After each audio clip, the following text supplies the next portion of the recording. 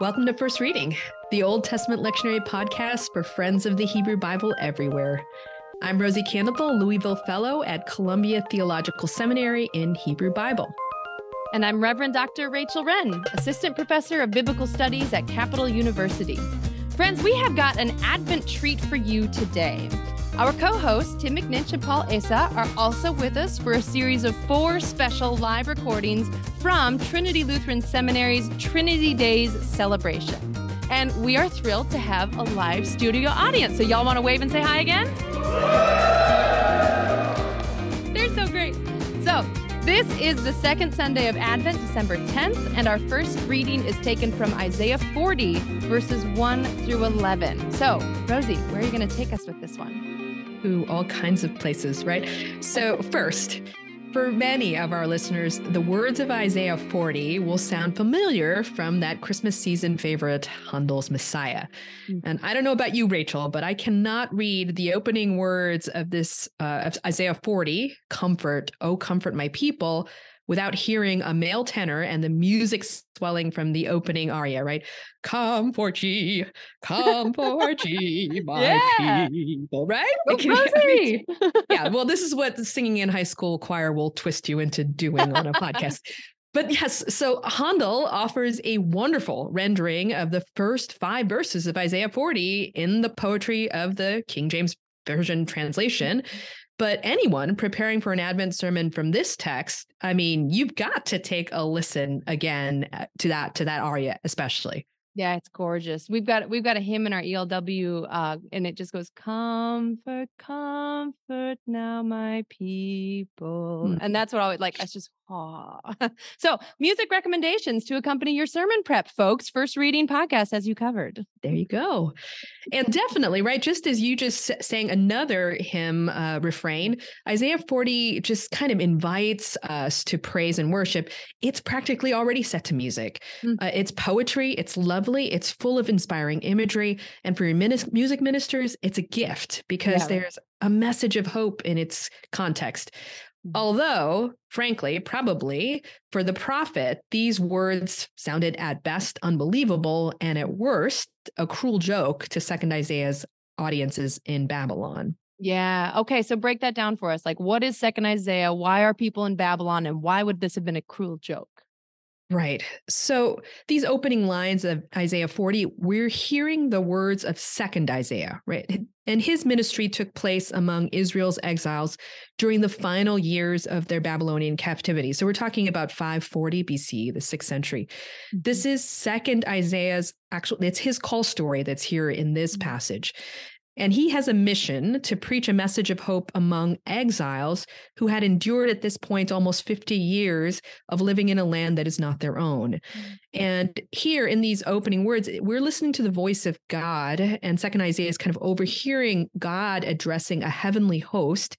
And it is God that is urging this host to comfort, to console, to speak gently, tenderly, softly to these people who have suffered displacement, deportation, defeat, separation from home, their ancestors, the lands that they'd known. These exiles, second Isaiah is to preach, will soon find relief. These verbs for comfort and for speak in these opening lines, they're plural in the Hebrew, so nachama and dabru. We have this cosmic view of God in the imperative, commanding the divine council to announce to Jerusalem, to the exiles now, that their suffering is about to end. Verse 3 offers just one responsive voice from the choir, if you will, of the divine council. And that voice is saying, "In the wilderness, prepare the way of the Lord, make straight in the desert a highway for our God." The image here of the people marching into the wilderness again recalls our memories of the Exodus journey earlier.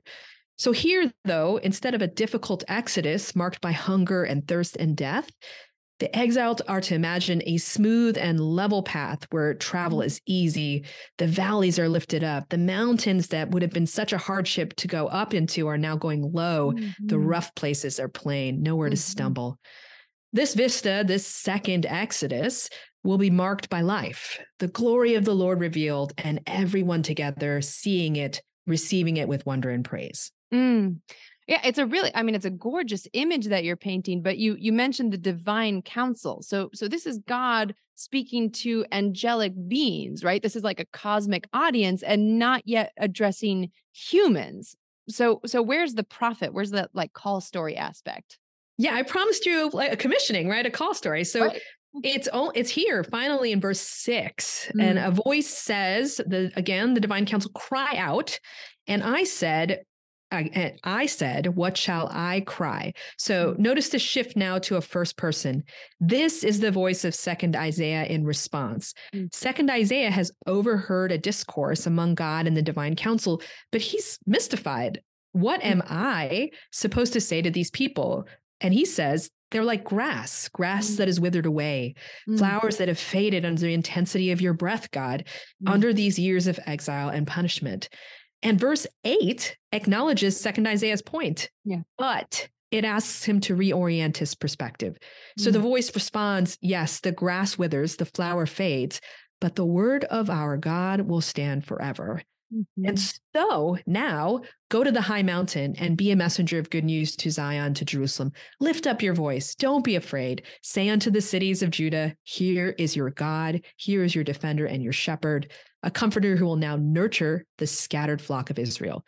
And our Mhm. reading, it ends here in verse 11, but the poem goes on in extraordinary, majestic ways. So it Yeah. continues to imagine a dialogue between a disbelieving and disheartened people, God and God's prophet.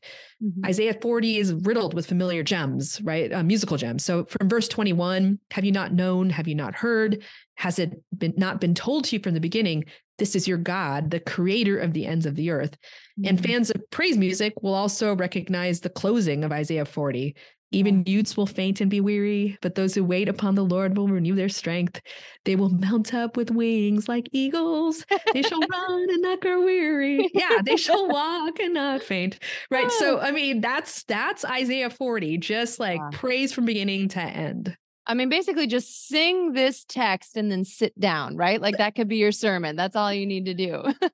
Please. Yes. I mean, yes, let's invite them. There's just so much music here to celebrate. Yeah. Well, and I one theory that I'd heard too is that point in verse 9, ascend a lofty mountain, O herald of joy to Zion, can also be translated, ascend a lofty mountain, O herald of joy, Zion. So it's actually could be seen as an address Double. to the city itself to rise up, the city that, was destroyed, was decimated, was torn down, to rise up and announce good news. And I Mm, just love that agentive shift there as well. that's wonderful. Yeah. So, okay, so where would you go to preach this? We can't just sing it, or y'all can if you want, but where would you go to preach it? Well, the Revised Common Lectionary gives an Advent gift, shall I say, to preachers by pairing Isaiah 40 with its echo in the first chapter of the Gospel of Mark, verses 1 through 8. So the beginning of Mark's account, if you remember, draws from Isaiah 40. It paints an opening picture of John the Baptist now in the role of the voice of one crying out in the wilderness, prepare the way of the Lord, make his path straight. Mm. But close readers will see that this is not identical to what we've just read in Isaiah 40, but it is reinterpreting and drawing from it in a creative way. So the RCL, in my view, and maybe yours too, is practically begging preachers to take up the first reading in Isaiah and to discover anew how Mark creatively reinterprets second Isaiah's message of hope in this new New Testament context. Yeah. Here, it's an early group of Jewish Christians, probably reeling from Nero's persecutions and the disastrous Jewish-Roman wars of 66 to 74 CE, which resulted in now the destruction of the Second Temple in Jerusalem. Mm. So in the midst of their loss, Mark reaches backwards from 1st century AD Jerusalem to 2nd Isaiah in the 6th century BCE. And this time it's to offer again the message of hope and salvation, that there is a story of survival and renewal for them in what he's about to give in Mark's gospel account. As pastors prepare to preach, I can't help but ask about these stories of life that are among us today in our congregations. the ones that we reach backwards for, but which continue to remind us of our own resilience and reveal new insights and restore our hope. Mm-hmm. Where are preachers being called to see hope, to prepare a way, to not be afraid, to give and to receive comfort? Yeah. So in this way, I think the passage really invites a sermon in which we all understand ourselves to be heralds of good tidings who are called to be bearers of good news. But I've got a note of caution, maybe a pitfall here too. Let's not forget that the context of both Mark and 2nd Isaiah are deep loss. These messages are offered out of profound darkness. And that, perhaps, is precisely where hope meets us. Hope is not a denial of loss. We are as grass, right? That is withered flowers that have faded, but as ones who also rise up with wings like eagles, who prepare a way out of true repentance and grateful humility with Isaiah, with John the Baptist, with Jesus. And Christmas, let's just remember, is not an easy season for everyone in our congregations. For some of us, this Christmas particularly is a reminder of loss, of pain, of time that has passed, and things that we might have regretted. So let's just remember each other and be gentle with our flocks. Oh, wow. I know, right? Like, you couldn't see it, but when you said hope is not a denial of loss, everybody went like this and then started writing down. So I have a feeling that line's going to come up in some second advent. Good.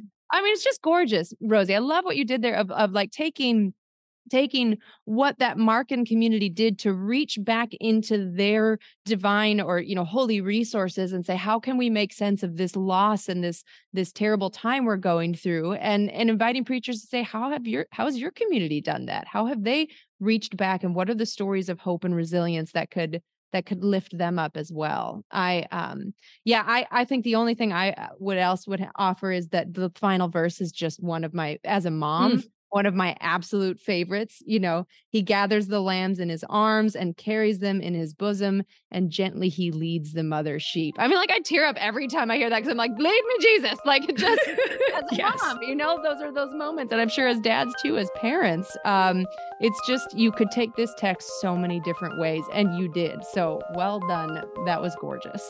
My pleasure. Well, I think that's enough fodder for 15 sermons. So let's wrap that up here, friends. Thank you to our live audience and to Trinity Lutheran Seminary at Capital University. Folks, we hope this has been a helpful conversation for you. Remember, you can find us at firstreadingpodcast.com. Let us know what's helpful. Drop us an email or a Facebook message, firstreadingpodcast@gmail.com. We'd love to hear from you. First Reading is produced by me, Rosie, Tim, and Paul. Until next time, I'm Rachel Wren. And I'm Rosy Candlethal. Thanks for listening, and a happy Advent of preaching for you.